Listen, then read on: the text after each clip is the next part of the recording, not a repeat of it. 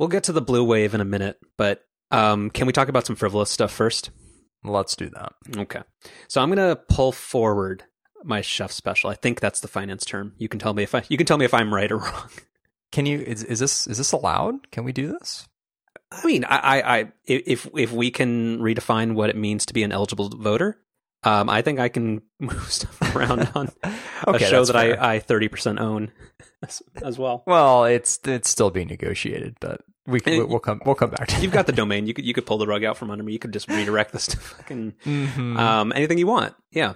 All that Casper money. Well, we're going to get to internet products eventually. So can I interrupt your crazy chef's corner here at the beginning? Sure. I was in our favorite part of San Francisco over the weekend, Hayes Valley. Oh, my old, yeah. Yeah, it just, when you're on Hayes Street there, it's amazing. No, like you look over your shoulder, there's Away, you turn around, there's Timbuktu. I mean, it's just like, it's just a plethora of online retailers. Can we make this like a choose your own adventure and you can put chapters in here? Because I want to talk about this, but I still want to push this away for a second. Because I have a lot. So can you make a note that we get back to this? Because I'm going to forget. Yeah, we'll quite literally come back to that. Okay, you put a note down because I really want to talk about this, but I got to get my thing out. Okay. So is pull forward the term? It is now. Is it not? Is that not a... Sure. It's your show, so it's fine. Well, it's 30% your show. Your words. That's not a term I made up, right?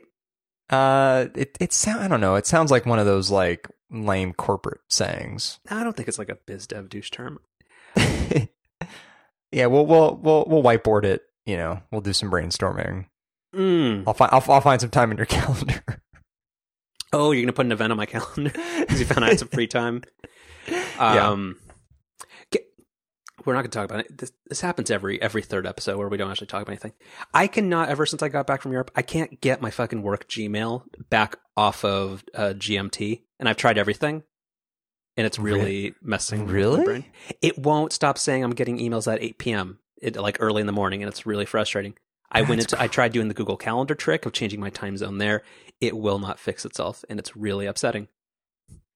I didn't have that issue when I went over there. Yeah, so I miss Exchange. Google Apps at work is kind of a mess.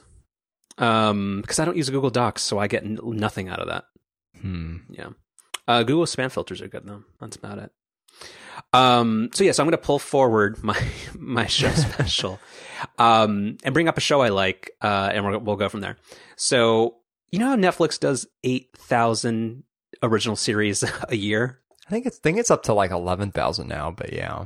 Actually, I'm not even joking. I could have sworn that they said they wanted 1,000 original series by the end of 2019. You could have literally said any number. I would have probably been like, yeah, it sounds about right. But this is not fake. Like I'm literally not joking. I think it is 1,000. You're not Jim Acosta. This isn't fake news. Okay. Sorry, I'm really trying to distract you here. Did you hear that he assaulted that intern? I did, yeah, but there's plenty of video and pictures that seem to indicate that he didn't. But anyway, it's almost like with a room full of cameras, you can still redefine what the truth is, almost, and nobody cares. Mm-hmm. Barbaro had a tweet earlier today where he said the truth still matters, and I really wanted to reply back, fact check. I'm not sure it does. Chef's special. So there's a good show. So like Netflix is at a weird thing where they've tried like 5 different like talk shows or like late night things that happen weekly, and Netflix is a weird platform to have like scheduled content. But there's a new one where, do you watch The Daily Show ever since Jon Stewart left? I haven't, but even before Jon Stewart left, I just late night shows like that aren't something that fit in my schedule anymore. I gotcha. Well, so I'm not a huge fan of new Trevor Noah Daily Show. Like I like Trevor Noah and I liked The Daily Show, but the new mix, it's way too millennial focused for me. Like I'm just not in that audience, so I don't get most of it. But there was a comedian on there, or a comedian, entertainer, activist, like whatever, Hassan Minhaj, who has a really good, I actually think it's been a previous Chef's Pick. He had a good Netflix comedy special called Homecoming King that was fantastic. People should go watch that. But now he has a new weekly program that comes out on Sunday nights called Patriot Act, where it's very similar to like a Last Week Tonight and kind of the usual, like a more focused and longer form version of like the Daily Show. But this one's very, very good. So the reason I bring it up, though, that's relevant to this show and like T-word stuff, is that this week's episode was about Amazon and kind of the problematic nature of that company and kind of what they do to cities and employees and stuff like that. But he brought it up, and I'm going to send you a link, and I'm going to ask that you actually find a way to extract the audio and put this in the show, because it's only 30 seconds, but you should watch this. And it's a Taco Bell commercial from 2001 that has Jeff Bezos as the person there. He's in an Amazon boardroom around a bunch of product managers and stuff like that, and they're showing him, I don't know if it's the Crunch Wrap or if it's some type of quesadilla or something, but he seems very, very enamored with the idea of this product. So this is 2001. Yeah. So this is like early days of Amazon? No. So Amazon came out or was like, what's the term? Like founded and started in, I think, 1994 or 96. So I think this is when Amazon was actually still like, it was still mostly books, and like they weren't doing any of the like the wacky like voice assistant and Prime Now or any of that kind of stuff. But there was still no AWS. No, it's before they owned the internet, and that's actually one good thing that on Patriot Act they talk about is kind of most people just don't understand that the vast majority of the plumbing of the internet kind of runs through Amazon. Mm-hmm. Mm-hmm. And yeah. So very, very few companies have the luxury of actually not being on Amazon. Even when you compare it to Azure and all those other cloud products, it's not even close. I think it's like 53% of it, of all cloud computing time runs through AWS. So anyway, so hopefully please put that 30 seconds in there because it's worth listening to. But I bring this up for a couple of observations. One, if you compare that to this Jeff Bezos compared to Swole Bezos, like 15 years does a lot to a person. Like he is aged in reverse. Or you're telling me. You know what? You can go.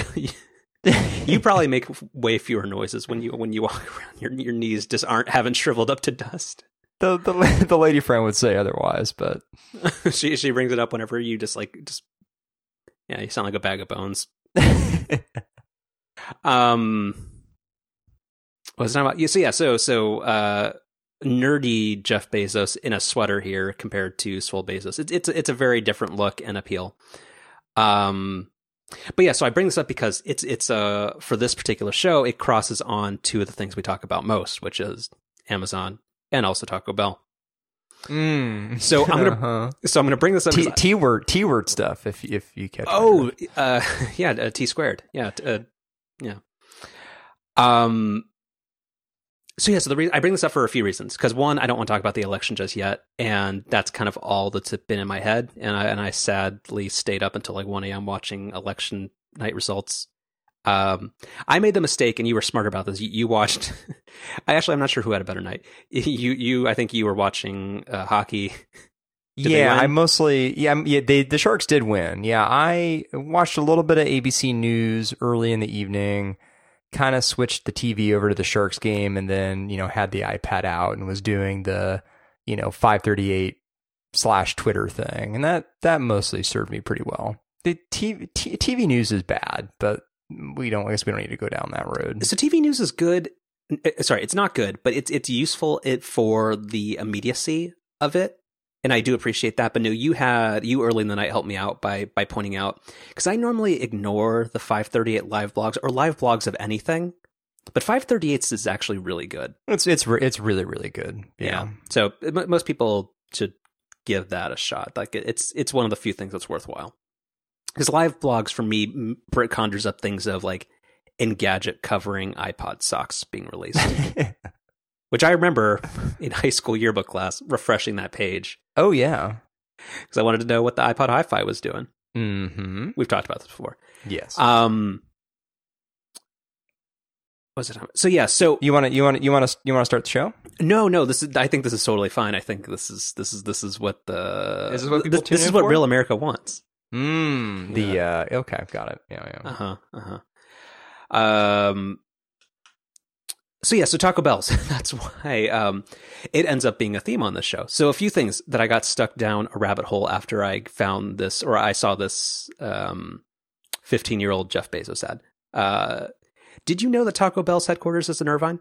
I did know that. Yeah, it's right off the freeway down there, right by the Irvine Spectrum, one of your favorite spots. Oh yeah. No. I know you spent a lot of time there in your youth. Yeah, at the Sanrio store, and the what?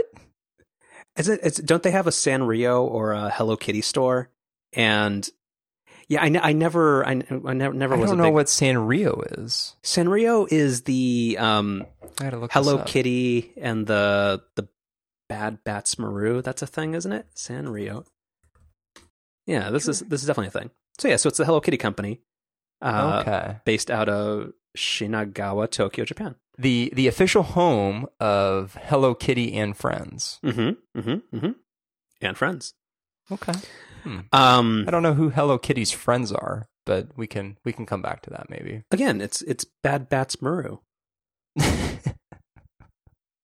What's happened to the show? I'm not sure it was ever good. I think that's where most entertainment gets into problems, where they have these illusions that it was at one point good. That's how we end up with season 5 of Arrested Development. They just keep making it. Oh, yikes. Yeah, in 2018, me doesn't care anymore. Taco Bell's is headquartered in Irvine. They have the Liv Moss Scholarship, which is actually kind of a cool thing. So I can't knock that. But that brought me to, and you can put this in the show notes, if you go to livingmoss.com. Is this safe? Oh, this is totally safe for work. This would get through every proxy or every work content filter. Livingmoss.com is a fan site and news and information on everything Taco Bell. So news in all capital letters. Don't forget that. And they have the accent mark appropriately over where it needs to be. So I bring this up for a couple things because I went 10 pages into posts on this because it just every page there was always something good there. So first, there is Taco Bell apparently has a caramel apple freeze, and it's the perfect treat to eat this fall. Wait, what? Yeah, I brought this up, or the reason I first put this into the thing as a note to talk about is that it was green, so it looked very much up your alley. Yeah, this is a cross section of my favorite cover color mixed with, I don't know, I kind of have a bit of an affinity for like weird food and drink items. Well, you're a dunking person, so you kind of have to be. Yeah. New caramel apple freeze is the perfect treat to eat this fall. Well, that's what you said. And I enjoy the passion and the voice with which this writer writes or chronicles his favorite company. So that's good. But so also, I'm just going to keep posting these. Taco Bell is testing Frosé at 2 Cantina locations. Is one of them San Francisco? No, so in Southern California and in Chi-Town, you can pair your naked chicken chalupa, which apparently is a thing. I'm sorry, where? In Chi-Town? You visit Chicago once and you get to call it Chi-Town? No, I'm saying that ironically because I really don't think anybody other than Kanye West calls it Chi-Town. Oh, how did you know that he calls it Chi-Town? Oh, because I'm a big Ye head, or I have many pairs of Yeezys. Oh no. I talk to young people. I know what Yeezys are. They're $300 Adidas shoes that allegedly he makes, but they're all, they're about as authentic as Trump ties. So it's a great Twitter follow. Oh, I didn't even mean that. But yeah, now that Darth's hibernating, I think that's all we have. Oh, rest easy. Yeah, like we talked about this offline, online, but yeah, it's a real bummer that Jeff Sessions decided to hand in his was coerced into resigning for being a feckless person who's not loyal to the president. Right after Darth, maybe that's why they waited. They didn't want him to meme the thing. Put him in the meme, yeah. Yeah, next to Spicer with his fridge. So yeah, so Christy sitting in the beach chair. I like that too. Yeah. And what's his name? Papadopoulos with the lattes. That's pretty good too. The one part that was upsetting about ABC's coverage, and it's actually one of the reasons I just ended up switching over to the hockey game. Mm-hmm. They had Chris Christie on. Like, get that fucking guy off TV. Why is he on your political night coverage? Well, why does it's awful. Well, actually, I was going to give a suggestion of a Fox News commentator and be like, but that's not really but yeah, Fox News employs Corey Lewandowski. Well, yeah, I mean, CNN has him on like every other day, and it's like, get this fucking guy off your network. Like, ugh, very frustrating. Anyway, the caramel apple freeze. Let's talk more about that. So Frosé. Or Frosé. Mm-hmm. Yeah, so that's a thing. So 2 Cantina locations are getting that. But going back to, again, other stuff that kind of crosses over with what we talk about this show. One of the least favorite places of mine in the entire United States is Las Vegas. And Las Vegas is getting a second Taco Bell Cantina location. Did we talk about this online or online offline, that I've been to the Las Vegas? I'm pretty sure you did, and then that's why we talked about Taco Bell weddings for an hour. That's right, we did. We talked about Dan Reichert. That's right. Don't know who that is. He was the guy who got married there. He was him and his wife Bianca were the first couple married at the Las Vegas Taco Bell Cantina. Yeah. Also on this website, I didn't save the link for it, but apparently there's a Taco Bell Marriage 2.0 like fun pack. So 2.0. Mm-hmm. Yeah. So that's a thing. So is that like marriage spelled without one of the R's or something?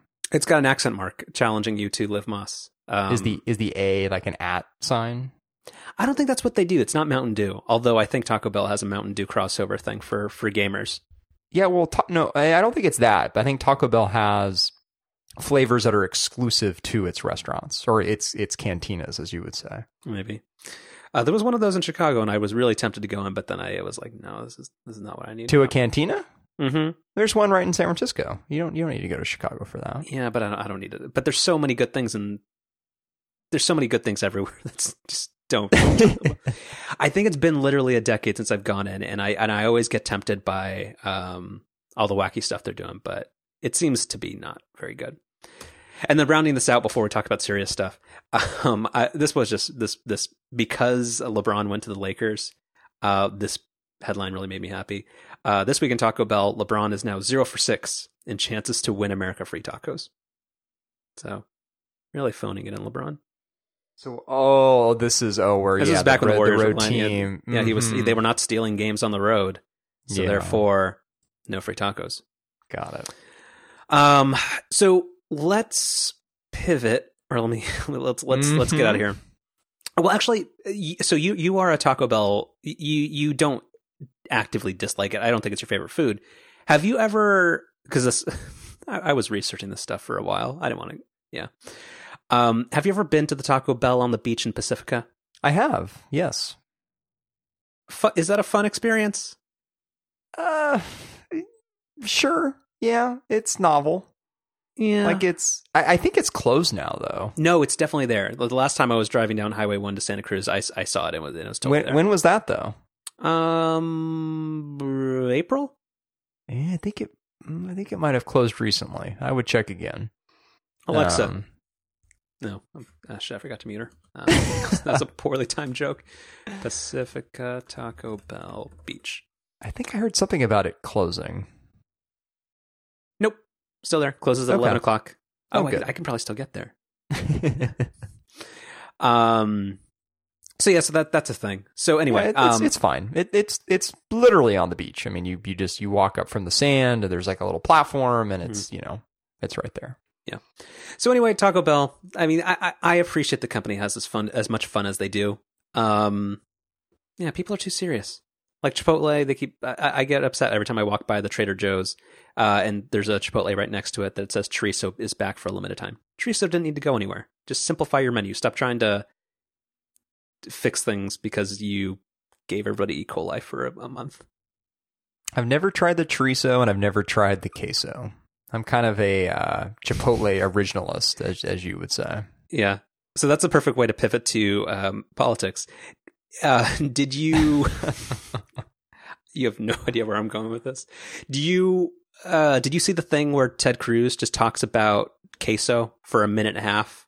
I kind of try not to listen or watch anything that Ted Cruz does. So no. God bless Texas. So he just talks really earnestly in like the bullshit Ted Cruz kind of way, where he just tries to act like there's some profundity that doesn't actually exist in something. And he's like, yeah, like queso is like Texas, and it's all about family, and it doesn't matter if you're rich or poor. It's a very upsetting but slightly rewarding minute and a half. So people should go look that up on YouTube. I'm not going to put that in the notes. I think I still have a login to the CMS, so I'm going to stick it in there. Yeah. So, fuck. So let's talk about Tuesday night. The blue wave.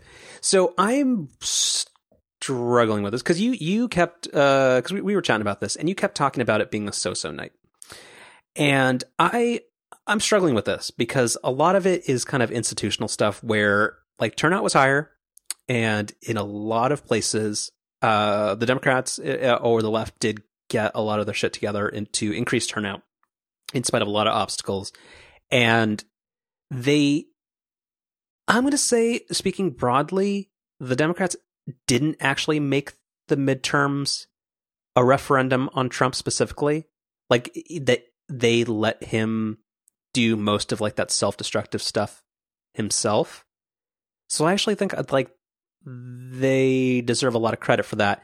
And for a lot of it, it was an issues-based election, and kind of where they like I'm not really sure what could have been done differently in the places that they lost. Like had they gone harder to the left and ran a whole campaign on impeachment, or like that kind of stuff, I'm not sure how that would have made this turn out better. So I don't know. I'm conflicted on how to feel when you kind of think about it holistically, that a lot of the movement that happened in the House and a lot of the governorships was actually positive news for the Democrats, and the two lost seats in the Senate, which are a really striking and concerning failure. I'm not really sure what would have been done, like what strategy shift would really have moved the needle on that. Yeah, I don't really think the Democrats did anything wrong. And you know, the more that I've had time to think about it today, the thing that I really keep coming back to, and kind of the source of some of my frustration and sadness, is 538's done a good job of breaking down some of these statistics better than I ever could. But one of them was, you know, the share of the popular vote that the Democrats had yesterday was quite a bit higher than the Republicans had in 1994 or even in like 2010, where in 2010, I think the Republicans picked up like 63 seats in the House. I think that's the number. And the Democrats had something like 2 percentage points higher share of the popular vote last night compared to 2010. And they're going to end up picking up about half that number of seats, which is just really, really frustrating. And, you know, this comes off of a presidential election year in 2016 where, you know, the Democratic nominee won. What did Clinton end up at? She ended up at 2 to 3 million votes more than Trump. Something like that. Yeah. But even though the Electoral College is rigged in favor of the Democrats, he still won. Right. Still has those 8.5 by 11 maps. So we're in the situation now where over the course of the last two elections, the Democrats have had significantly more votes for president, for the House, and even in the Senate, the seats that were up for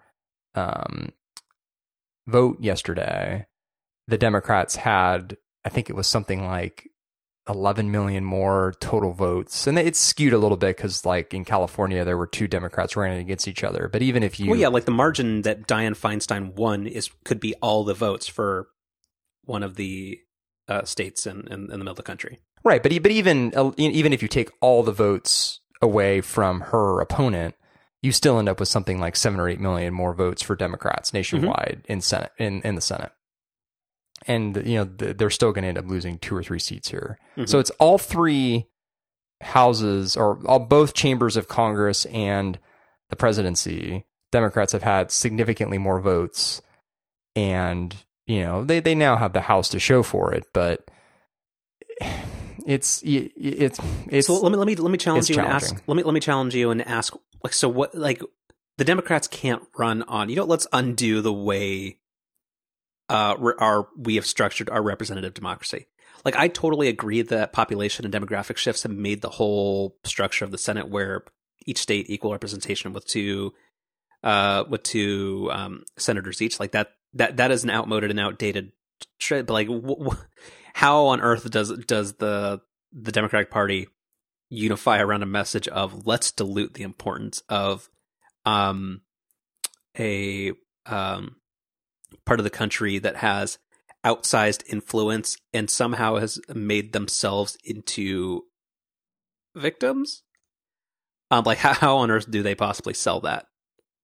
It's tough. Can't. And it's I mean, obviously our system of government was set up to protect against situations where high populous states could basically just, have undue influence over the entire country. And that's still absolutely a good way to think about our government. But the problem that we're in, or the situation that we're in today, is that kind of protection against smaller states, or protection for smaller states, I should say, assumes that those states and all states in the union are operating in good faith. And that's not what's happening today.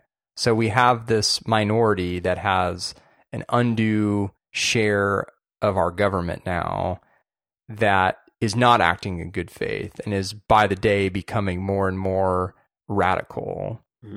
And there's just really no mechanism to protect against that now. And that's not even going down the route of what's happened with the Supreme Court now. So I don't know. I don't know what the right answer is. And I'm not really sure the Democrats are in a position to be able to fix it. And that's why I kind of walked away from last night feeling pretty disappointed and just pretty frustrated. Yeah, so I'm going to bring, this is something I brought up last night, which is, so this is something from the 538 Live blog, which was good. So, quote, here's a reminder of why these good results for Republicans in the Senate contest are such a big deal. There are a lot of things the Senate can do regardless of how the House turns out, namely confirm judges and other nominees. Even if the House flips control, as long as Mitch McConnell is in charge, Republicans still have the ability to shape the judiciary. The Democratic House would have investigative powers, but no real ability to unilaterally implement policy. So where the perspective is that it was a split night, and we now have a bicameral legislature that's not strictly of a single party. Sure, that's progress, but the Senate has an outsized influence, and the way that it's structured, and the way that the Republican Party has been able to lean so heavily into polarization to continue and actually gain power in that arena is going to have lasting effects, and is what's really disconcerting and leads to kind of hopelessness is the wrong word, but like genuine fear and the fact that it's a fairly fucked up situation. But yeah, luckily there have been no changes over the past couple of days. I mean, even temperament, everything's the same. Yep. Yep. Midterms are over. Everybody's calmed down. Status quo. There's no way Mueller gets fired, right? I don't know. I mean, let's play that out for a minute. So let's say that tomorrow it happens. Well, what do Republicans do? Hold on. Lindsey Graham Mueller quote. So this is from March 18th. Senator Lindsey Graham said, "As I said before, if he tried to do that, meaning fire Special Counsel Robert Mueller. That would be the beginning of the end of his presidency, said the South Carolina Republican. The only reason that Mr. Mueller could be dismissed is for cause. I see no cause when it comes to Mr. Mueller, and he believes he's doing a good job. I pledge to the American people as a Republican to make sure that Mr. Mueller can do his job without any interference. After the whole Kavanaugh hearing and his whole distressed Southerner speech, I really don't think he actually believes that anymore. That was his audition to be a cabinet member in the Trump administration. Well, and that's a good segue into, another reason not to believe Graham, which is, a year or so ago, he had all of these, quotes around defending Sessions. Oh, he had quotes about the fucking Trump would be the death of the party. Yeah. Like, these people haven't deleted enough of their tweets. Mm-hmm. Oh, and so that's the thing where Mitt Romney, now a Utah senator, had all those things about the immoral nature of Donald Trump was going to be the death of the country, and then he still auditioned for what was he allegedly in line for? Like when he had the dinner with Trump, what was he? Secretary of State. Yeah. Maybe he can be number 3. Well, actually, no, but he has a new fancy job now. So. Mm-hmm. Yeah. Do you have any other politics stuff before we get onto real things? Or sorry, unreal things? I think I'm done with the election day stuff for now. Okay, that's good. All right, can we let's talk about some fancy stuff, or not some fancy stuff, some positive stuff. Mm-hmm. So Amazon. So let's talk about follow up. Amazon's 4-star location in Berkeley has apparently opened to the public. I haven't had a chance to go yet, but just FYI for anybody stopping over at IKEA or doing something. They can go to 4th Street and kind of see what's up there. I got some internet shoes, and they're fine. I saw these last week. We should apologize for, again, not having a show last week, but it was Halloween. I live in an area now where there are actual trick-or-treaters, so, I mean, how could I be doing a podcast when I've got these, kids looking for candy? Can't do that. So... alternatively, you could have hosted the show outside and asked the kids on mic, "Hey, what are you supposed to be?" And then gone from there. And that'd been pretty good. Okay, maybe and then ask them, "What do you think about Apple's ASP and the fact that they're no longer going to disclose unit sales? Please tell me, 8-year-old dressed up as Hermione." Okay, yeah, I'm gonna drop this down for next year. Okay. And be like, and do I have do I have your permission to put the Nest Cam footage of you on the internet? Who's cooler, Eddie Q or Drake? And all of them would be, who the fuck is Drake? Because young people don't know who that is. They could be, is he a member of the Wiggles? Wait, that's not even popular anymore. They probably ask if he's a character in Fortnite. Actually, I hate Minecraft. I hate Fortnite. I hate all of it. I admit I have not seen or played any Fortnite on any platform. Good. You're an adult. I'm a little curious though. You're an adult. No. I feel like I kind of need to see it. No, just keep updating the software in your electric car. That's all the fun and excitement. I think pretty soon it's going to be able to run Fortnite, I think. Yeah, in Mad Max mode, whatever. Ugh. Okay, so internet shoes, they're fine. You know what? That's gonna be my review. I will have more to say soon. I have worn them all of 2 days. But yeah, I got the burgundy tree runners. They're fine. I'm gonna say this: they're comfortable. They are perfect 30-year-old person shoes. They are super plain. They're comfy. They go with almost anything. I'm getting tired. Like I am a big, like I love Nike shoes. I love Nike running shoes. I like that they're super bright colors and that they look funky and all that kind of stuff. But for everyday shoes, like I just want a plain shoe. Like I enjoy like an Echo dress shoe and that kind of stuff. But otherwise, I just want some comfortable shoes, and that's what these do, and they're fine. So I'll tell you, I have only ever worn my Allbirds walking the dog. That's they're perfect for that. Yeah, then that's, Yeah. So we'll probably talk about this on another episode, because I'm probably gonna make another trip to the San Francisco Retail Nest, which is what the store is called. Is it really called that? Yeah, the receipt I got, I think I've kept this in my Allbirds SF Retail Nest. Nice to see you, EWE. They lean into the sheep wool stuff. I like it. I think it's cute. I wanna go back there, but I don't know if I can. Why not? Because they call it Nest. I don't like that. Spoiler: I'm probably going to the Amazon Go store on Friday. So you know they're building a second one already. Where? Kind of just up the street. It's opening later this month, I think. Where? It's Kearney and something. Oh, okay, up the street from in the financial district. Yeah. Mm-hmm. Okay, but not in the East Cut. That would be something to make the name of the East Cut. Yeah. Mm-hmm. Woolly mammoths were here, and now it's Amazon Go. So anyway, the store is cool. I appreciate that they add actual stock in there, like where a lot of times like it's showroomy, and I think shoes probably aren't the kind of things that you should be able to do that with. I think you should have enough stock on hand where and that's what the one thing where like their colors and their product line is fairly straightforward, where it seems easy enough to have that kind of stuff in stock. What is the name of your color? I don't know. It's probably like fucking Zinfandel or something like that. I don't know. I'm looking around on the website here, and even if I look at all the limited edition colors, I'm not seeing anything that look like yours. It is called Toque Jam. Is that yours? No, mine are the Men's Tree Runners Kauri Kauri Zin. You got the Tree Runners. I have the Wool Runners. The wool ones look too woolly. Speaking of woolly mammoths, the Karai Zin.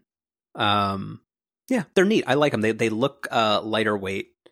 And they look cool. And even though I am super opposed to loungy shoes and like slip-on like sandal or like, because they kind of look slippery, the Tree Loungers look kind of cool. Maybe I'm just going to embrace the fact that I'm 50 and get these. Yeah, if I were to get a second pair of these, it would be the Kari Peacock Men's Tree Runners, kind of the greenish teal ones. I like those. Yeah, those looked good in person. Yeah, they had those at the store or the Nest. The Nest, as you would say. Mm-hmm. Show title. Let me type that in. So people should give that a shot. It's cool if you ever buy the what's that neighborhood called? When you asked me that, I don't really know how to answer that, because I think it's called Jackson Square, the place by the Transamerica Pyramid. Have another glass of wine. You know that now we actually have a show title. The Transamerica period, right after the Mesozoic period. These are good art history jokes. Yeah, it's and right before the Baroque period. So it's in, I think it's called Jackson Square. I thought Jackson Square was in North Beach, but anyway. No, it goes Financial District, Jackson Square, North Beach. Okay. Yeah, so it's a really cool like little retail district. It was pretty neat. I'm always super interested in how these direct to consumer internet companies try to approach retail, and like I think Away does it in a weird way where it's trying to be too cool. Like, I don't know, like when I went in there, like I felt like I needed to leave very quickly. Yeah, I've never actually been in that store. I've only ever walked by it. Because like they have a whole bunch of stuff like showroomy and stuff, but they're playing cool people music and it's all like white and everything and everybody's dressed all cool. God, I sound old. But like but it doesn't feel like I should open up the suitcase and see would it fit all my stuff, or like I'm not saying like I'm going to go try to pack for a trip for it, but like it doesn't feel like an inviting place to try something. Whereas actually, this came full circle. This is the thing I told you to remind me about. But like in Hayes Valley, there's the camera bag company that I like called Peak Design. They have a retail store on Hay Street as well. Oh, really? And that's great. So whenever you shouldn't have told me that. So whenever you get into your fancy camera stuff, or if you ever just want a different, for you, because you use a backpack, right? I do, and I've been kind of thinking about getting away from it. So they have a backpack called the Everyday Backpack that comes in 2 different sizes that seems like it might be up your alley. I don't. You'd have to see. It's just the thing is the way they design it. It's really smart. I know most of it is tailored towards photographers and protecting photo equipment and that kind of stuff. But yeah, I really like their stuff. But their retail store is very much encouraging. Like, they have qualified people who know about photography and about cameras and that kind of stuff. They make it super easy to try it out, wear it, and do that kind of stuff. So that's really neat. And that's why I like them a lot. And Timbuk2 is a similar way, but I really don't like Timbuk2 bags anymore. I don't know, like their stuff just isn't, like if you're only carrying a laptop and you just want a lot of open space, it's fine. But they don't have any bags that are good for photography at all. And also just, I don't know, it's just not, it doesn't seem competitive for the price. But yeah, Hayes Valley is really weird. And then they have that beta store where you can see all the wacky smart home stuff. Oh yeah, we were with some friends, so I was kind of, we were moving. I didn't really have time to take a picture, but we walked right by that beta store, and I thought of you, and I tried to snap a photo, but oh yeah, I've been there, and they had the creepy little smart home enabled baby swinger. So that what's it called? The thing that makes it's like it's not what's it called? Just a rocker? I don't know. Yeah, that's probably it. Yeah, they. Terrifying so shit. I mean, Carlos, they have a fake baby in it. You know me. I'm Mr. Smart Home. That's that's what they call me on the street. But even that store goes a little far. There's some stuff in there where I'm like, does that really need to be smart? Does that need to be connected to the internet? I don't know. That's gonna be on your tombstone, Mr. Smart Home. No. Does that really need to be connected to the internet? Only if it's a smart tombstone. It'll all be smart tombstone, and then some Russian person is going to hack it and make it mine Bitcoin when you're dead. Oh man, what has happened to the show? Okay, that's a lot of good show time. It's not going to be Bitcoin by then. It's America will be over by then. So Peak Design, it's cool, and then I like this. I kind of like this travel backpack. Which one? Oh, Peak Design. Peak Design. Yeah, their stuff is good. Apparently, it's like on pre-order though. It's like not. Yeah, but 45 liters. That thing's gonna be enormous. Yeah, that's too big. This is like, this is like, that might be good if you are maybe doing a 3-day trip and you don't want to take a carry-on. Yeah, but otherwise, that's gonna be enormous. That's too big. Yeah. So yeah, but their stuff's cool if you're ever in the neighborhood. And also next to that beta store is a Salt and Straw, and when there's not a gigantic line, that's a fun place to get some ice cream. Because I think everybody needs to get over the liquid nitrogen ice cream. I think that's over and done with.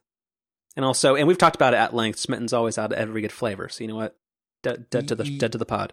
Yeah, that you're not wrong. Loving Cup's another good one. I don't know if you've ever been there. What? It's called Loving Cup. There's a few of them in San Francisco. There's one in Hayes Valley as well, which is kind of what made me think of it. It's very good. Very, very good. A loving cup is a shared drinking container traditionally used at weddings and banquets. It's not that. Oh, and there's one of them in Greenbrae next to the, what do you call it? Oh yeah, well, because that shopping center takes every like popular San Francisco. They take everything that's in Napa or Sonoma and shove it into a weird retail store next to CVS. Yeah, exactly. What's the thing? Oh, Gott's Roadside. That's the thing. Yeah, that's a nice Gott's. Yeah, and Loving Cup is hosted on Squarespace because you can hit escape and try to go into their. Yes.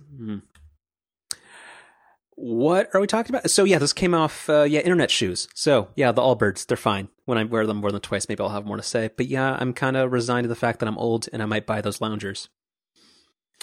And then I had a stray observation about Fixer Upper the other day, because I saw a Magnolia home theater truck just on the street. I know the Gaines don't like TV, even though they make a very popular TV show. They should have had a crossover with because they put the Magnolia name on everything else. Why didn't they have a home theater thing with Best Buy? It's a missed opportunity. Yeah, exactly. Well, maybe if they decide to come back to TV, they can do that. Can I make a prediction? Yeah, that's what we're here for. Would you take this bet? Sorry. Now that gambling's legal in New Jersey, yeah, apparently, just going all Scottish teen. $50 says by the end of 2020, the Gaines have another show on either Netflix or Amazon. Yeah, I mean, I wouldn't bet against them having one. So, but I'm saying that particular platform. I think Jeff Bezos, with all his Crunchwrap money, just backs up the truck to Waco and gets them to do a show. Yeah, I could see that. Yeah. The only requirement is that they shove echoes in every room. Right. So when she's presenting, hey, so we have an extra $3,000 left in the budget. Do you want to buy an Echo Show for every room? Sponsored by Amazon? And then afterward, when they're trying to tell them why their project has gone over budget by $2,000, like every episode, they drop in using Alexa. Yeah. Well, speaking of home improvement, and yes, let's talk about your Ethernet experience. Yeah. So I did it. It's working wonderfully, although it was not at first, which we should talk about. So I ended up. So my original plan was to run most of the cabling outside the house, kind of like along the base of the house, and then kind of in a planter bed. And so the house kind of has something a little bit funky, which is at one point, basically every room was wired with coax. And, traditionally, you would have coax coming out through a jack in the wall. Mm-hmm. Well, whoever did it, I guess, decided they didn't want to go through the hassle of that. And they had a Comcast job where they just run the cable along the baseboards. Well, they just literally drill. So, our house, like a lot of houses in California, has a crawl space underneath it. Mm. And so what they had done was they had just run the coax all through the crawl space and literally just drilled holes through our hardwood in like corners of the room. Mm. And they would just run up coax through those little holes. So my original plan was to run cabling along the outside of the house, and then, the little crawl space underneath the floor has these little vents because you want to let air through there, so there's no mold or anything. So I was going to just like cut a little hole in one of those vents and then run cables through and then up through the holes that are in the floor for the old coax cables. But I thought about it, and I think I mentioned this on the show. I only found outdoor rated cables that were black, and our house is predominantly white, so there was going to be no kind of neat way to run the cables and make them look nice. So I came up with this alternative plan where, I would still run the cables outside for part of the run, but they're now mostly just kind of behind some bushes, so you really can't see them from the outside. But I would then utilize the crawl space underneath the house and run them across the house that way. And so I decided to go that route. And of course, the office, which is where I'm sitting now, is where you enter the crawl space. There's like a cutout in the closet. But the most logical place to run the cables through are clear at the other end of the house. So I had to get into our crawl space, which probably has, I'm guessing, I don't know, maybe a little over a foot of clearance. Like, when you're down there, you got to get flat on your stomach and kind of army crawl across. Like it's a pretty tight little fit. And so I had to do that across the entire house. I set it up though so that, I had all the cables staged. The special lady friend was kind of waiting there on the other end. So I got in, scooted across, ran one cable up through a hole that was actually pretty close to where the cables entered the crawl space, and then brought another one with me, all the way over here to the office. So this was like an Ethernet Spartan race? Yeah, exactly. It was legitimately really, really scary. Not for bugs or anything, but just like, and I'm not really claustrophobic. I wouldn't say that I'm not claustrophobic, but I'm not super, like, it doesn't really freak me out. But man, I was intimidated down there. You had mentioned that you were a little spooked about like an earthquake or something. Well, I mean, that's the thing, right? Like, if, God forbid something were to happen, like an earthquake or just something with the house, I mean, I'm literally underneath our house. So if the house falls, I'm in trouble. Thanks for sanitizing it. Yeah. But anyway, it all, that part actually worked out really well. Like, Laura was really, really helpful. I was down there for less than 10 minutes, patting myself on the back here. Like, I think I actually thought it out pretty well and, executed on the plan. It was fine. So, I run the cables up through, and then it was kind of near the end of the day. So I actually didn't have the chance to finish, connecting the cables to my Eros until the next day, because God, splicing and terminating Ethernet cables, man, so fun. Yeah. And we'll get back to that for my chef's corner, because I still keep mine for the end of the episode, unlike you. It's gonna be the Dynex crimping tool. No. Sorry, rocket fish. Right.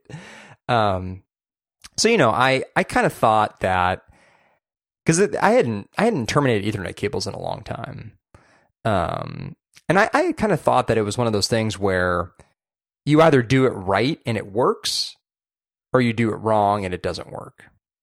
So I connected the Eero here in the office and the Eero in the living room, and it worked. I plugged in the Ethernet cable. You go into the Eero app, you look at the status of the satellite stations, and you can see they switch from wireless mode to wired mode, just like the Eero that's in the family room that's connected directly to the cable modem.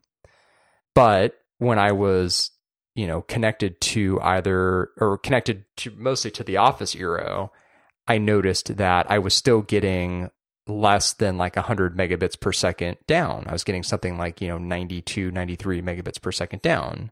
Whereas if I was connected to the family room Eero, again, which is connected to the cable modem, I was getting the full 270, 300 megabits per second down. So I'm thinking, like, what the hell? Like, did I risk my life underneath the house to basically end up with like the same speed that I had before? Mm-hmm. And so I did a little bit more Googling, and it turns out that you can terminate Ethernet cables, specifically gigabit Ethernet cables. Oh, so it only does 10/100? Exactly. So it was funny, because the reason I did, so this, again, I'll give myself a little bit of credit here. The reason I did the Googling, as you would say, God, we sound so old sometimes, is because I noticed the speeds were consistently like bumping right up against 100 megabits per second, but never crossing that threshold. And I thought, like, huh. And like, I even like did the thing where like I have two switches as part of the network, and I like triple checked like they were gigabit switches and everything, like that there wasn't anything that would be like capping the network at 100 megabits per second. But sure enough, it turns out that if you have either one of the wires not connected properly, or if you have a couple of them crossed, you can end up in a situation where your gigabit Ethernet run only runs at 10/100, as you would say. And I thought, okay. Well, so then I, went through and redid the, terminating all of the lines, and boom, instantly had the full 300 or so megabits per second down consistently across all 3 Eeros. It was like literally just like, snap of the finger, it started working exactly like I wanted it to. And so, yeah, that's the situation I'm in now, where consistently across the entire house, I have exactly the same wireless speed. I haven't really tested this enough, although anecdotally, this does seem to be the case, where my iPhone now much more reliably bounces around between the Eeros than it did when they were wirelessly connected to one another. See, that part doesn't make sense. No, it that part doesn't make sense. You're right. I mean, great, but that seems weird. It does.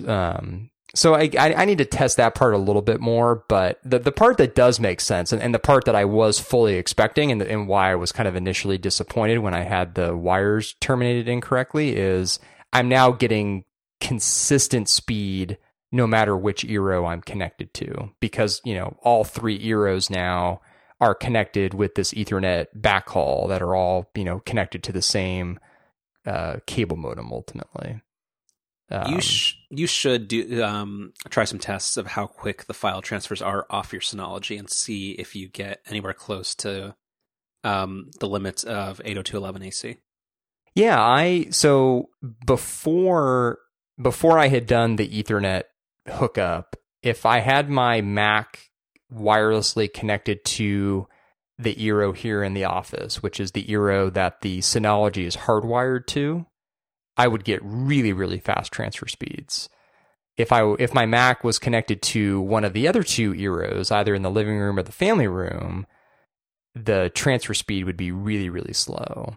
So what I haven't had the chance to try yet is, now that they're hardwired to one another, my assumption is the performance should be the same no matter what Eero I'm connected to. But that's not what I've tested out yet. But the internet, like when I do speed tests now, it doesn't matter which Eero I'm connected to. Whereas before, again, like the family room Eero would be anywhere from 250 to 350 megabits per second down, just depending on my internet at any given time. And then the living room and the office would be, 60, 70, 80 megabits per second down. And now they're all just as fast as my internet is. So I was really, really bummed out. Like initially, I'm like thinking, God, I spent all this time and money like doing all this and it didn't work out. But once I got the wire situation figured out, it ended up being exactly what I wanted. Nice. That's got to feel satisfying. Yeah, it really does. It was like kind of the first kind of big project in the house, and kind of specifically like the first big project in the house without help of the lady friend's dad, who helps out a lot with projects around the house. Can I tee you up for something else real quick? Sure. I think you talked about it briefly last episode, but I don't think you actually talked about the install. How'd your Nest doorbell go? So that it ended up fine. And it was mostly smooth. So, I talked about this part on the show. They have a really convoluted process just to validate that it's going to work with what you have in your home. So, I figured that part out, and then, went with the install. And the only problem that I had, which was very specific to our home, was our existing doorbell. They had installed it, but I guess to install it, what they had done was they had drilled a hole in the stucco that was basically the same size as the entire doorbell mount. And then once they had put the doorbell mount in, they kind of just like filled that hole with a bunch of putty. And so the problem was, like, when I took the doorbell out, I had access to the wires that I needed, but I couldn't just drill the Nest over that existing hole, because I'd be drilling into this putty that wasn't going to work. So I kind of ended up having to mount the Nest next to where our old doorbell used to be, but that meant that I had this huge hole in our stucco. But you saw this the other day, and I had gone to Home Depot and actually gotten some like stucco filler and filled that in. And I think it actually ended up coming out pretty well. Yeah, I wouldn't have known if you hadn't told me. Yeah. So, yeah, that's actually, that's another kind of project that I had kind of taken on my own and was, pretty happy with how it came out, and was actually like super surprised. And this is kind of a kudo to Nest, where, both their thermostat and now their video doorbell have both been totally compatible with our home. I mean, with the thermostat, I had to, just rerun some wiring, but that wasn't a big deal. And then with the Nest Hello, if it hadn't been for that kind of weird existing doorbell mounting situation, would have also been totally compatible. So, 1950s home, and this stuff is compatible out of the box. That's pretty impressive. Yeah. Do you worry about longevity of any of this kind of stuff? Like Nest gets bored, or like Google's like, never mind, this isn't worth it. Not really. Nest is an entrenched enough brand now where, I don't worry about that too much. What about August? Like, I guess, like when you're making decisions on smart home stuff, how, like, we understand that it's still like early adopter days and some stuff's just not gonna be fully baked yet. How willing are you to be like, oh, well, yeah, August is no longer a going concern, so I'm going to go have to buy whatever Bill Simmons is talking about on his podcast? Well, I guess, I mean, I haven't made any modifications to the house that make it so that whatever I did was only compatible with either Nest or August. The thermostat connects to standard thermostat wiring, which you can just literally buy at Home Depot. The Nest Hello connects just literally to my existing wiring from my old doorbell.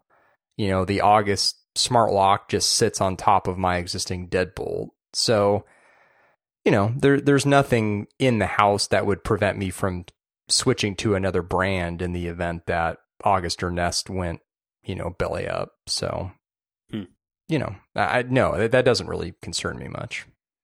Like if I crawled underneath my house and wired the whole house with like proprietary Nest cabling, and then they went out of business, then I'd be a little disappointed. And just because I don't want to talk about Apple stuff yet, so I'm just gonna keep talking. How's I have no idea what the feature's called, but what's the new thing Elon added to your car? So this is autopilot on navigation. Doesn't tell a lot. Rings off, it just rolls right off the tongue.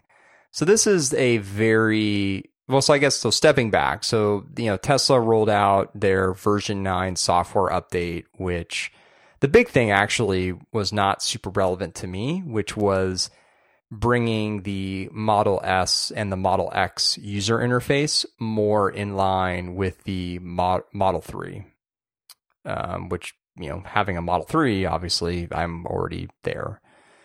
They made a bunch of other kind of small tweaks here and there around the edges. And originally, they were supposed to have this autopilot feature. That was kind of the headlining feature of the version 9 update. Ended up getting pushed out a couple of weeks, whatever. So version 9's been out a little while, but then this Navigate on Autopilot feature just came out a week or two ago. And so what it does is kind of very incrementally improve what the existing autopilot system does, where, it's still a fully, you need to be fully engaged as the driver. Not much has changed there, but the thing that it does now is it will automatically, or at least try to automatically, change freeways for you if you're on a route where you're going from one freeway to the next. It will also, if you have a set speed in your adaptive cruise control, it will look for opportunities to change into a different lane to get around slower traffic. Basically, it kind of always tries to determine what lane you should be in, whether it's for passing purposes or whether it's to get onto a different freeway or to then even get off the freeway. And, I've used it a couple of times now, and when it works, it's pretty amazing. Like I drove over to Oakland the other day, which involves a couple of different freeway changes from Marin. And, it worked for 2 of the changes and then didn't really work for the 3rd. And when it worked, again, it was like something from the future. But when it doesn't work, it's, it's kind of like autopilot in general, where it's kind of hit or miss. So, overall, I think it's neat, but it doesn't really, like, your opinion of autopilot, I don't think is really going to change pre-navigate on autopilot versus post.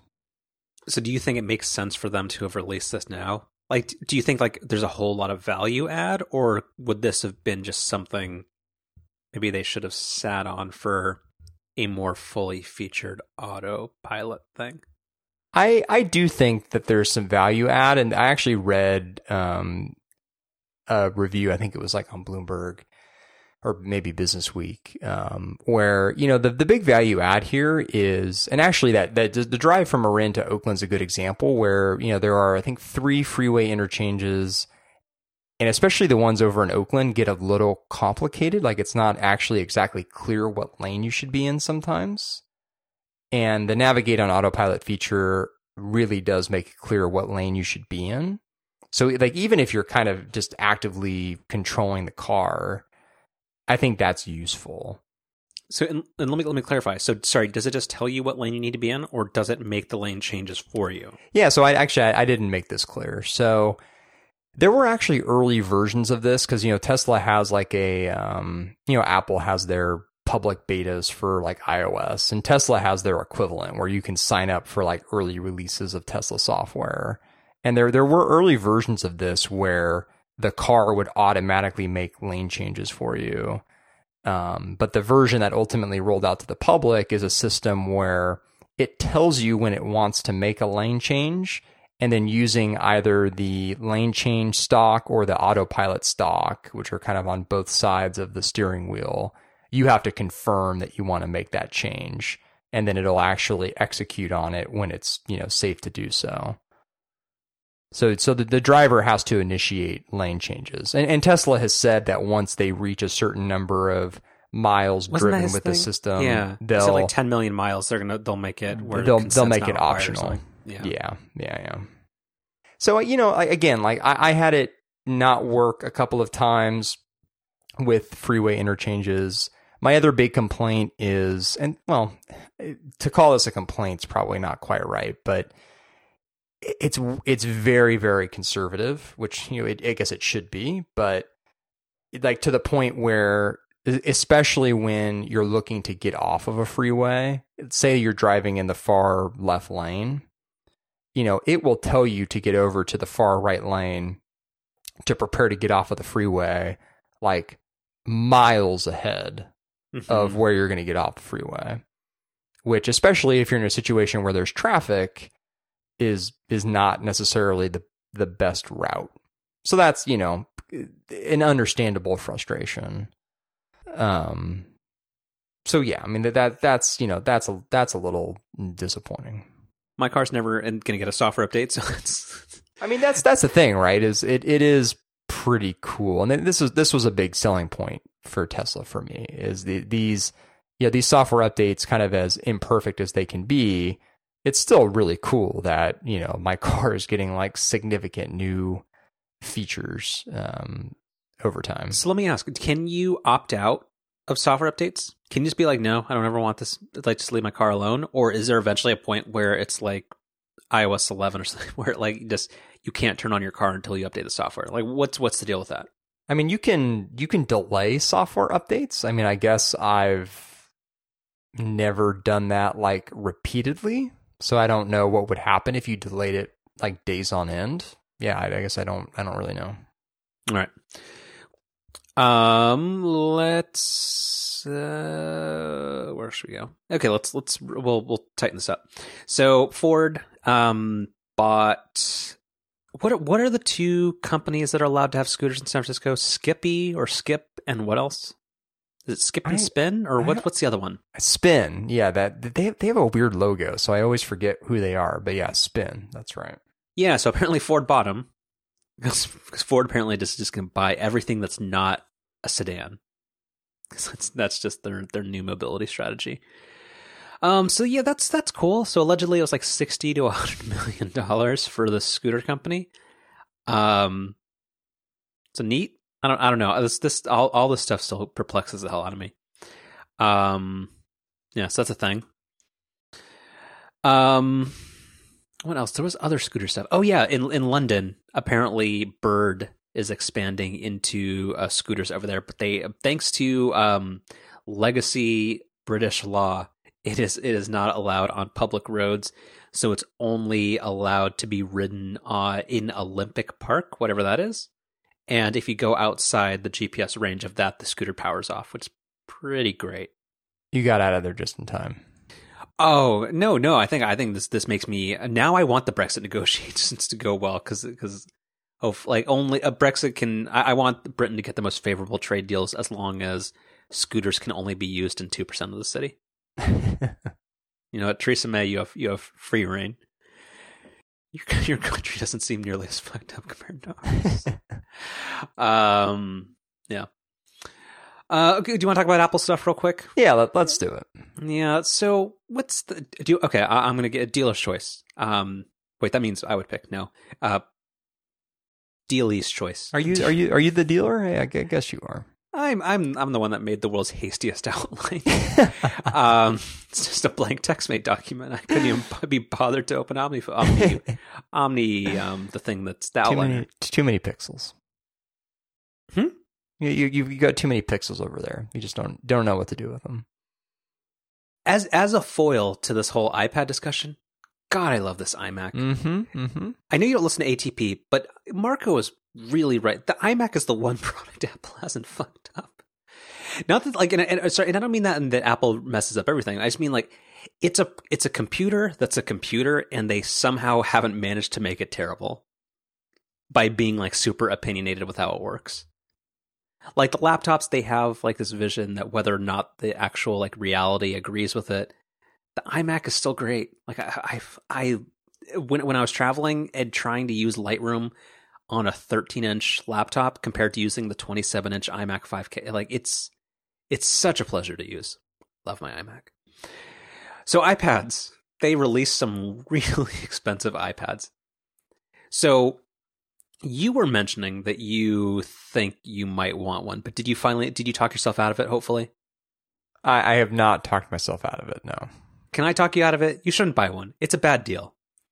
So the new iPad Pro is a really cool product, and this show's all out of order, but The Verge, for both their iPhone XR review and their iPad Pro review, like Nilay Patel has been killing it. They make really good. That's gonna be my secondary chef special. The Verge video review on YouTube for the iPhone XR and the iPad Pro are funny and really comprehensive, and a very good place to spend 10 minutes. So his main thing with the iPad Pro is, yep, it's expensive, it's insanely fast, looks great, good quality screen. Makes no sense that the headphone jack isn't there. You had plenty of room. Why are you doing this? But like, it's just like it's a really weird product where like Apple keeps wanting to suggest the iPad Pro is the future of computing. Like, and I'm not even gonna harp on the whole what's a computer ad, but like Apple keeps talking about the iPad Pro as like with this new smart keyboard cover. And the fact that there's going to be a legit full version of Photoshop coming to the iPad, that like the iPad for a ton of people can be their computer. And Nilay and the Verge and a ton of other reviewers are bringing like, actually, like it's amazing hardware that's done a tremendous disservice by the fact that iOS is still like immature in a lot of ways and is just not well suited to like pro workflows. So based off earlier reviews and what you've seen, just kind of like your own buying motives, like what's your read on the iPad Pro, and kind of like, what are your thoughts? I mean, I think the problem for the iPad is the same as the last couple of generations, which is the software's behind the hardware. And this is kind of the same thing that we've seen on the Apple Watch too, where the hardware's felt ahead of Watch OS for the last couple of years. It's exacerbated with the iPad because there's more potential there than there obviously is with something like a watch. Obvious things like the fact that, they've now gone USB-C, but in the software haven't really done anything with that, right? Like you can't really do anything with a new iPad Pro with USB-C that you couldn't do with a previous generation iPad Pro with Lightning. You should be able to, but you can't because of the software.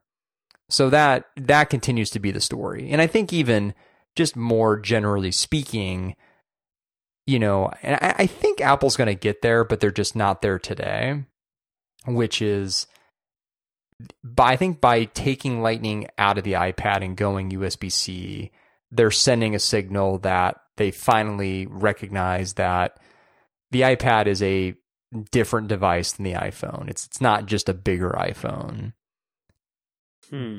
But the software doesn't reflect that. They've done some things around the edges the last couple of years that have made the iPad different. Obviously, some of the multitasking stuff is a good example, but they haven't really taken the iPad to the next level software-wise. So I think that's what Apple's got to figure out, is they have to sit back and say, I mean, like, do they actually fork iOS and make iPad OS? Like, what do they do to make it so that they can actually take advantage of their new hardware? Because right now, I really think they're in a situation where they're doing a lot of really cool things with the hardware, but the software is just not there to utilize it. So I think you're right. So I'm gonna ask a couple follow-up questions, but real quick, that's the thing where Apple is absolutely crushing it, like with their own custom processors and that kind of stuff. Where if you just look at like just the performance they're getting out of the A12X, where at certain like single-threaded operations, like it is insane how close and how oftentimes it surpasses not only like the low power Intel powered ULV MacBook One, but also in a lot of cases, like it's super competitive with like the MacBook Escape and that kind of stuff. So like that, like the hardware is really good, and apparently like the fit and finish of it is great, and the screen looks good, and it's a very compelling hardware design. But yeah, where the software is not keeping up. So going back to what you said, I have a couple questions. So do you not think the iPhone's going to go USB-C? Like, I guess I didn't understand that point where you're saying that USB-C on the iPad Pro means it's a more distinct departure of, or like segmentation of it not being a big iPhone. Yeah, I do think that Apple's going to stay with Lightning for the phone, and they're going to position the phone as being its kind of own category of devices. And then the iPad and Mac are going to be a separate category of devices. But then what's the distinction between the two products in that second category? Between the Mac and the iPad? Mm-hmm. Well, I mean, the operating system. So I guess that's my question, where like that's been the whole fear of like what was the thing at WWDC where they had the whole like the 2,000 point font saying no, the iPad and the Mac are going to remain separate things. But like because was it like iOS 11 got a ton of changes that allegedly made the iPad better and more pro focused. And in a lot of ways, like maybe it's just that I don't use my iPad a lot, which is entirely true. Using the iPad confuses the hell out of me. Like if I'm trying to do anything more than just use a single app, it makes no sense to me. Like, I don't know how I'm swiping to get popover to happen. I don't know how to do a thing. It thinks I'm trying to drag and drop stuff all the time. Like, it doesn't make sense. So I guess, like, how much effort do you think Apple's ever going to expend on making the iPad Pro a pro product while still maintaining the Mac being what it is? Unless the suggestion is, and actually this is probably a fairly honest one, which is that the Mac just goes on maintenance mode and Apple puts a bunch of effort into the iPad. Well, I mean, here's what I think Apple should do, which is, and this is kind of consistent with what I was saying with, the phone keeping Lightning and then maybe the iPad and Mac having a lot more in common with things like USB-C, etc., which is, the phone is your phone. It's this ultra mobile, portable device that's kind of your everyday carry, as you would say.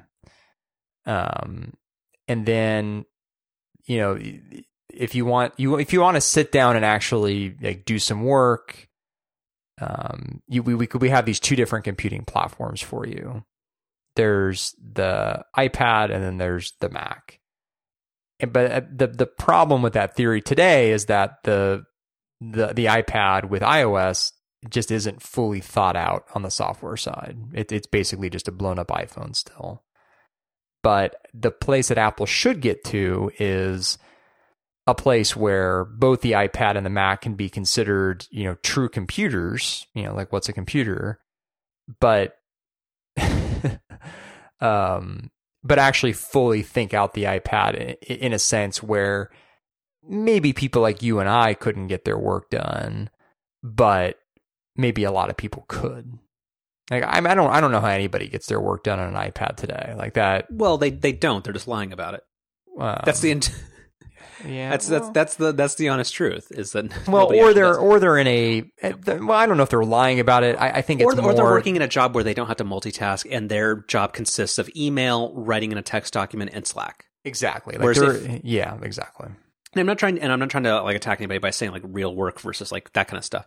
But if you have to do for me, if I'm working in a remote desktop environment and I have a Slack open and mail playing for email and Excel and stuff, that's stuff where you just can't do that on an iPad just because it would be really frustrating to do, or when you reopen an app, your work won't be there anymore. And it's really cool that certain people can do that kind of stuff and make it work, but for a lot of people, that's not going to happen. And I guess maybe I just don't see a world where iPad gains the ability to do all that stuff sensibly, where the simplicity of the iPad doesn't go out the window as well. Well, that's going to be, I think, the challenge with the iPad, and it's probably a big reason why Apple's lagging behind with the iPad is they are trying to strike that balance, but I think they're going too far in the other direction today, where it's crazy to me, and it's you go back and listen to Upgrade pre event, and Jason's whole thing, which at the time I thought was really smart, which is saying I could totally see them switching from Lightning to USB-C, kind of as the rumors have suggested, but if they actually do that, there's going to be a story. There's going to be a bunch of use cases they lay out explaining why they made the change. And they didn't do that. They made the switch, and they had a couple pictures of connecting a camera or connecting a monitor, but they didn't really tell a story because, as we now know, there is no story. iOS hasn't changed, which is that's even just doing something as simple as allowing external storage devices to show up in the Files app when you're connected via USB-C. The fact that they didn't do that now, it's a little crazy. So that's the thing. That's what's so frustrating. Because I sat down and thought, do I want this new iPad? And then I got a push notification on the iPad saying, here's your screen time report from last week, and you used it 8 minutes last week. And then, so that's one thing. But I keep thinking about it I've tried this a couple of times when I've traveled, because my hobby is I enjoy photography and that kind of stuff. And a lot of times using a MacBook Pro is a little bit cumbersome for that. And I really wish I could use my iPad for that. But the thing is it's just, even though if you look at the iPad Pro website, it's like it was tailor made for me, where they literally have my exact camera on screen being plugged directly into an iPad Pro via USB-C, acting like you can do something useful with it. And you can't, because if you plug that iPad into that camera, all it allows you to do is dump 16 gigabytes of raw photo files into iCloud Photo Library, and then eventually you can do some weird funky share sheet stuff and try to shove those into Lightroom.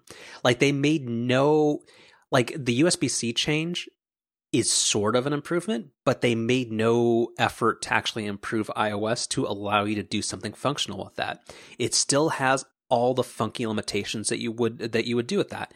And I forget where this came up on some discussion. It might have been this week's upgrade, where they were like, "Oh yeah, like have you actually done anything with this?" And then, oh no, this was The Verge's video review on the iPad, where on the iPad Pro, where they were like, they talked to Apple directly, like, "Okay, so is there a way to like access camera photos directly in Lightroom or any other photo app?"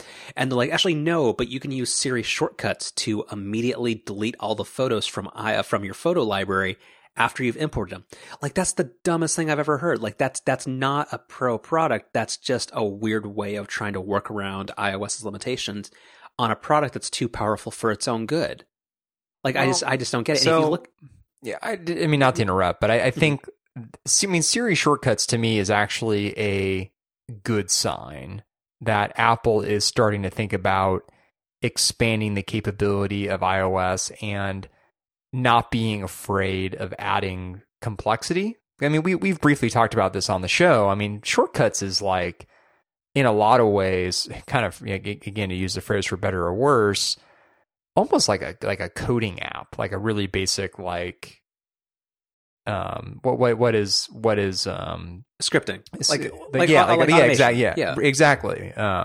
So that gives me some hope that Apple's not afraid to introduce complexity to iOS, but using that as an excuse to get around a fundamental limitation where you can't do anything with external storage other than dump stuff into iCloud Photo Library, like that's not a solution. Because like even though like Mike Hurley and everybody celebrated the introduction of the Files app, like as a way to get stuff done, like unless you're going to go like full Federico and try to like do these funky contortions to make your workflow work on iOS, like that's not feasible for most people. Like Nilay even brought up like a good example of like, if you wanted to rename a document that before you send it off to somebody on an email, like that is just such like, that's like a 2-minute process on iOS. Like that's insane. Like so much of it is still like, it's not living up to what is absolutely stunning hardware that Apple's shipping. Like I want this so badly to be a product that I want. Yeah, no, I think, I agree. Yeah. And even like, and Joanna brought up, like she had 2 good burns this week on Apple. The first of which was Apple finally shipped AirPower. And it was a picture of Apple actually did a thing where you can actually, now that it has USB-C, you can use your iPad Pro to charge your iPhone. So yeah, sick burn. But also she had a thing of, I really hope Apple never improves iOS so that we can just keep writing the same review every year of iPad Pro gets better, software still not good enough to replace your laptop. And it's really, really true. And that's kind of a weird bummer. But then like so I just link, and you can put a link in the show notes to this, on Jason Snell's excellent charts that he does when he breaks down Apple's financial results every year. Even though everybody acts like the iPad, that the Mac is this passé thing that nobody wants, compared to the iPad revenue, like even though the iPhone is the elephant in the room and it generates like Apple is the iPhone company, the iPad has less revenue than the Mac, and the iPad allegedly gets more attention than the Mac. And even though Apple has been shipping incremental updates to products that they wish would die, but just don't because the iPad's not a mature enough product yet, like it just doesn't make sense. Like the effort that Apple is simultaneously giving too much and too little effort to the iPad, and that's, I don't know, that just feels weird. Yeah, but look at that services revenue, all that iCloud money. Mm-hmm. Yeah. To round this, do you have anything else on the iPad? No, I think that's it. Sorry, I yelled for a while. No, I like the ones where you get angry.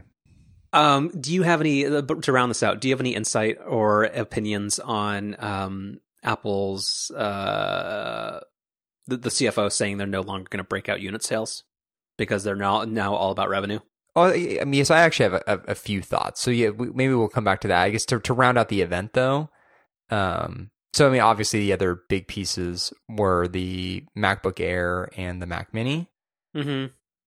I mean, both are cool products, but I mean, man, like, why didn't they just do this 3 years ago? Like, for both of those products, like, it's because they thought they didn't have to, right? But it's, I mean, like, if you put the event from 2 weeks ago in, like 2015 or 2016, it would have just been awesome. Like, I mean, excluding the iPad stuff, even like just the MacBook Air and the Mac Mini stuff, it would have been fantastic. Well, like, we'll talk about money left on the table. Like, had they just actually made products that people actually wanted, like my Mac Mini is literally 9.5 years old, and had there been a competent product to replace it with, I would have bought one a long time ago. But now, kind of on principle, I just want this one to like use it till it dies. Yeah. Like, I mean, it's just it's weird, and like Apple continued to sell. Like they're like, people are going to write business. No, actually, no, that nobody will care. But like, just like there could be so many books written about like just how fucking weird Apple's laptop line is, where they like just somebody in the company really thought, you know what, like Phil Schiller was like, the MacBook is our future, and it turned out it's just a really slow computer with a shitty keyboard, and that keyboard somehow managed to make its way into the entire laptop line, and like they just kept sticking by it versus just making the product that people actually wanted. So that's the other point I'm glad you brought up to kind of just, conclude some events on the, conclude some thoughts on the event. This was Apple's opportunity to clarify their laptop line. I think that's what everybody anticipated what they were going to do. This was the chance for Apple to say, okay, we have an entry-level sub $1,000 laptop that now has a Retina screen. We have a thinner, lighter, more portable MacBook that's a little bit more expensive. And then we have our Pro line. Makes a lot of sense. They did none of that. Their new laptop was just a new version of the Air, which is not sub $1,000 and is more expensive.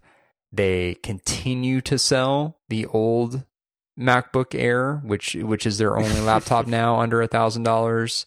Hashtag Tim Cook's Apple. Yep. There is still the MacBook, which is more expensive than the MacBook Air, which just naming wise is confusing.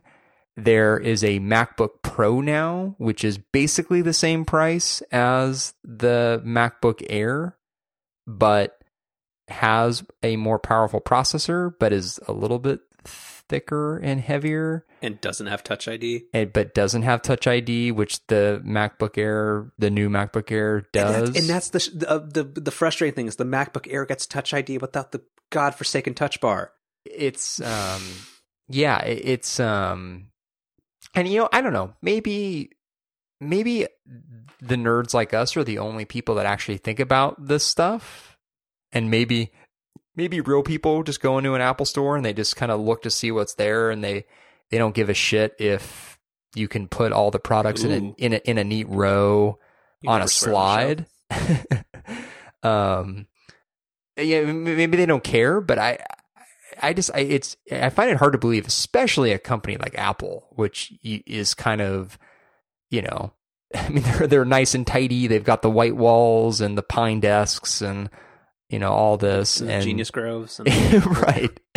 But they don't. You can't like even just like sorting their take their Macs and like sort them just from like cheapest to best. It's kind of hard to do. Well, just pretend that you have like you're out walking your dog, and one of your neighbors knows that you're into technology, and they're like, "Oh yeah, I need a new laptop."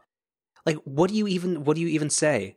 Do you say, "Oh, would you like this laptop that's from 2011? Do you want this laptop that's from 2015 that's super light, but you can't if you're charging it, you can't do anything else and it's really slow? Do you want this new MacBook Air that's not as powerful as it could be and it's also kind of expensive, but you know what, it's fine and they probably won't update it for 3 years? Or do you want this computer with like this weird iOS screen on it that has like, there's like 5 different laptops now, and there's no consistent message of just saying this is the one you need to buy." Well, and this is true across Apple's entire product line, including the iPhone. I mean, you and I just dealt with this with friend, kind of a mutual friend that you and I have, friend of the pod, yeah, yeah. Where like when someone like, and this is what happened to us when someone comes up to you and says, "I have an iPhone 5 or 5S or 4, like whatever, and like I need a new iPhone." what do I get? Yeah, and I'm a schmuck over here talking about black levels. Like honestly, and I would put this out to anybody. Like, if you have a friend come up to you and ask you, what iPhone should I buy? Like, what do you say now? Like, do you say, well, there's this iPhone XR, which is like, it is not cheap because it's like more expensive than like the Plus model was from a couple years ago, but is like the cheapest new iPhone, but you have to like a bigger screen. But if you don't want that bigger screen, you can then get this other iPhone, the XS, but it's more expensive because it has this different screen technology that has better black levels.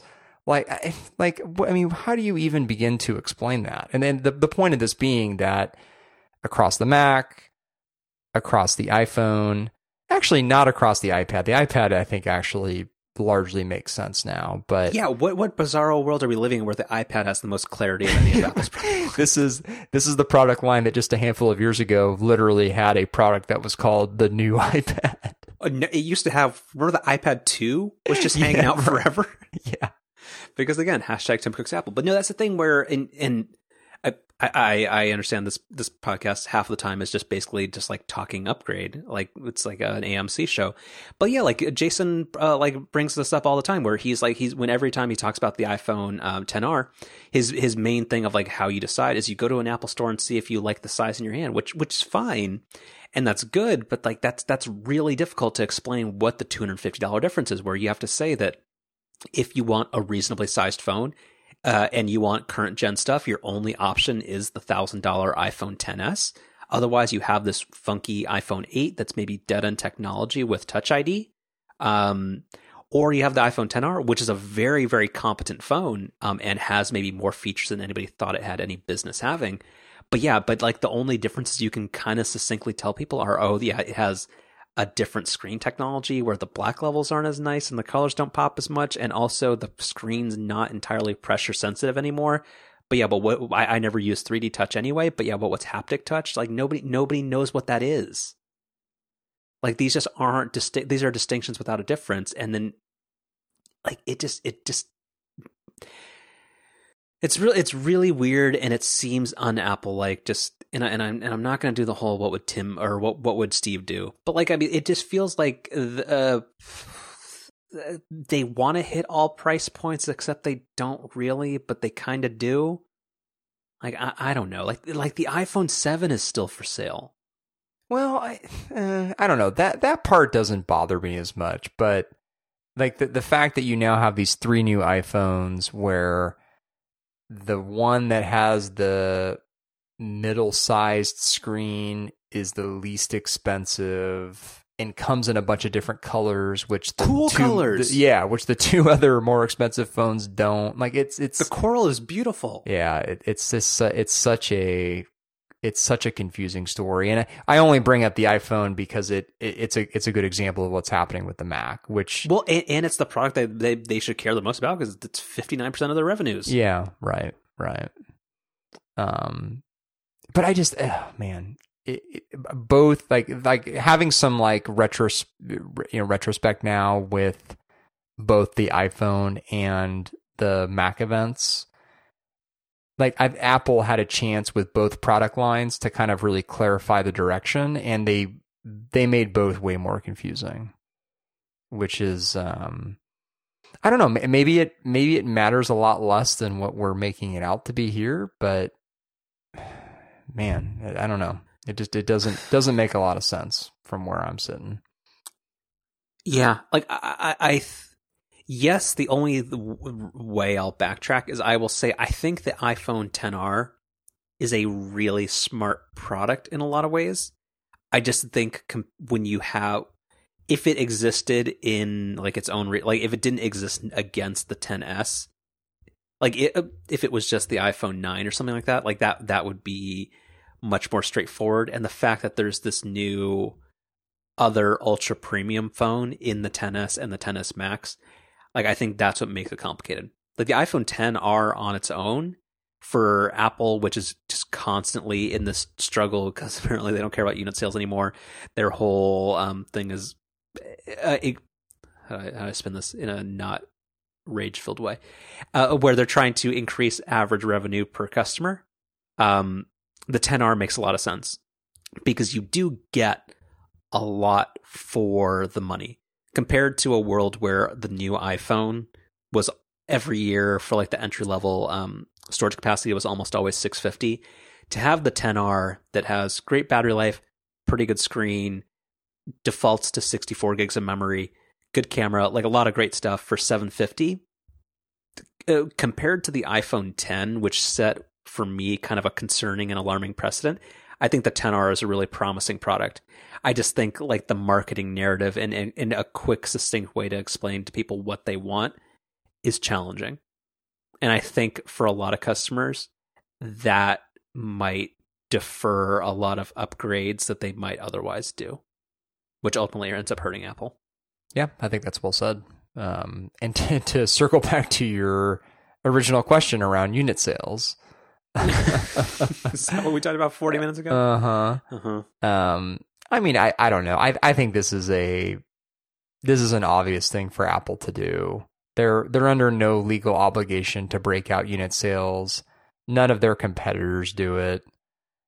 It doesn't tell the story that they want to tell because now it's all about average selling price. It's not about unit sales. So, Apple was plenty happy to tell you about iPhone sales when unit sales were, increasing exponentially year over year.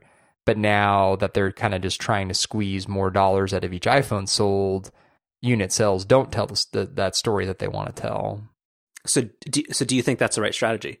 Do you think Apple going for maximizing potential profits off of... I do, because the smartphone market is pretty saturated at this point.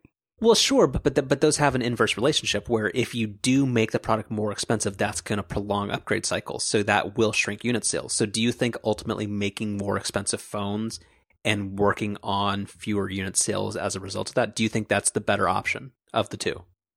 I mean, it's working so far, so... And I guess until we see otherwise, who am I to say that it's not going to work? You're an American. You are entitled to say whatever you want with no basis in reality. Blue Wave. Chef's special. I already did mine, so please tell me about your crimping tool. Well, so it's not a crimping tool, but I think you'll like this one. Let me send you in the thing. It's very much related. So I mentioned. Oh, is this the wall thing? No, it's not. It's not. So these are these little cappy things. I left that little part out. So the way that the Ethernet setup here works is obviously I've got my cable modem in the family room. It's connected to an Eero, and it's also connected to a gigabit switch. And then two of the Ethernet cables coming out of that switch now are the two that connect to the other two Eeros that run under the house, like I was explaining. And they go out of the house through this 2 Ethernet port jack that I installed in the wall, which involved me literally cutting a hole in our rectangle in our drywall. But that actually went really, really well. So I was happy with that. But no, so that's not my pick. My pick is the most difficult part of this whole project was the actual termination of the Ethernet cables, which I think I made pretty clear when I was talking about it. And I originally had bought just kind of standard Cat6 plugs and was just having a hell of a time trying to fit the 8 little wires into the plug. And so I looked around a little bit, and Home Depot sells this kit, which is going to be my Chef's Corner, which we'll link to in the notes, which comes with these little, they call it like a sled and a guide, I think. These little 2 plastic pieces that allow you to first separate some of the wires. And then once you've done that and straightened them out and gotten them into the right order, allows you to then slide this little piece over to kind of keep them in the right order. And then finally, that's where you put the plug on top and then crimp. So it's still a pretty annoying process, but it makes it a ton easier. I'm probably not doing a great job of explaining it here. There's an awesome little 2-minute video that's on the Home Depot website that shows how this works that I think gets the message across. But yeah, I mean, these things, while still a hassle, worked a whole lot better than, just regular Cat 6 caps did. So this is a funny recommendation just because if you're looking at the Home Depot page, only 37% of customers recommend this product, and there are an overwhelming majority of 1-star reviews, and everybody hates it.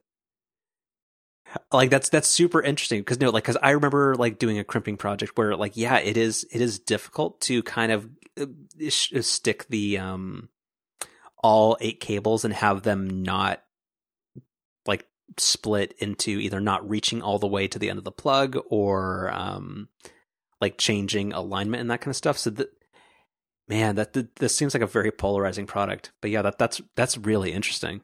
Yeah, I guess I didn't read through a ton of the negative reviews. I saw a couple of people mention that it seemed like some unnecessary steps, but like again for me, and especially in my case because I was working with an outdoor rated cable, some of the casing was a little bit thicker, and so it was extra hard to kind of work with. And so having the little sled part of this, was the only way that I could make it work. Yeah. Mr. DIY user Old Blue says, these may actually be the worst product ever produced in any industry at any point in history. Yeah, that's weird. That's weird.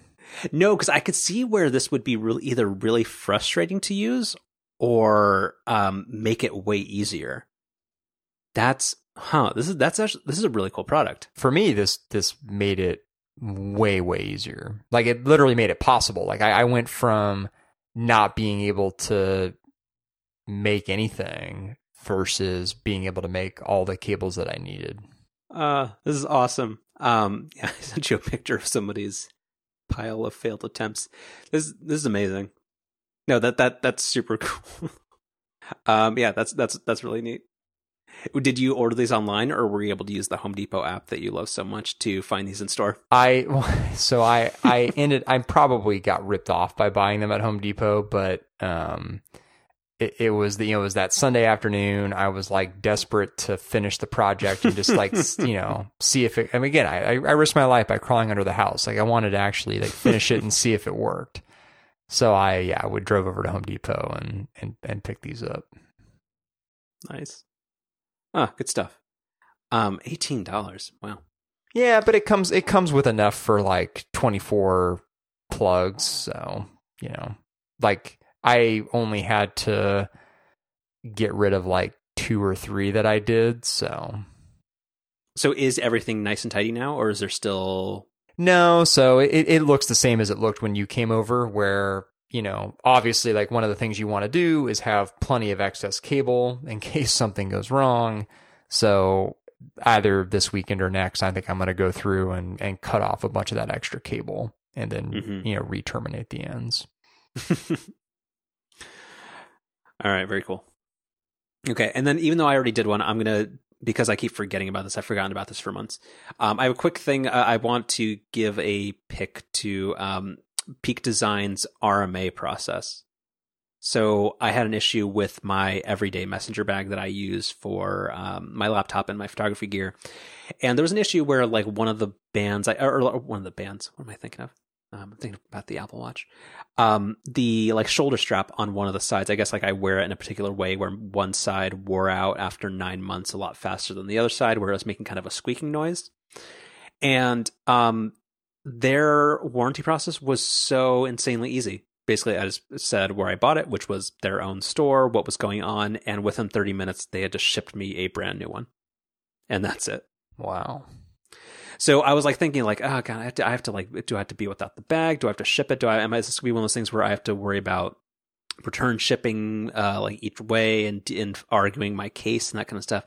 Nope. It was super simple. Like they have just like this form that's like, maybe like 5 pages long of like just saying like upload a picture of what's going on, where'd you buy it, when'd you buy it, and kind of what's the deal. And yeah, within 30 minutes I had a thing of just like, okay, let's just send you another one. So very, very cool. That makes me really happy with the product that I bought, and it's pretty great. Yeah.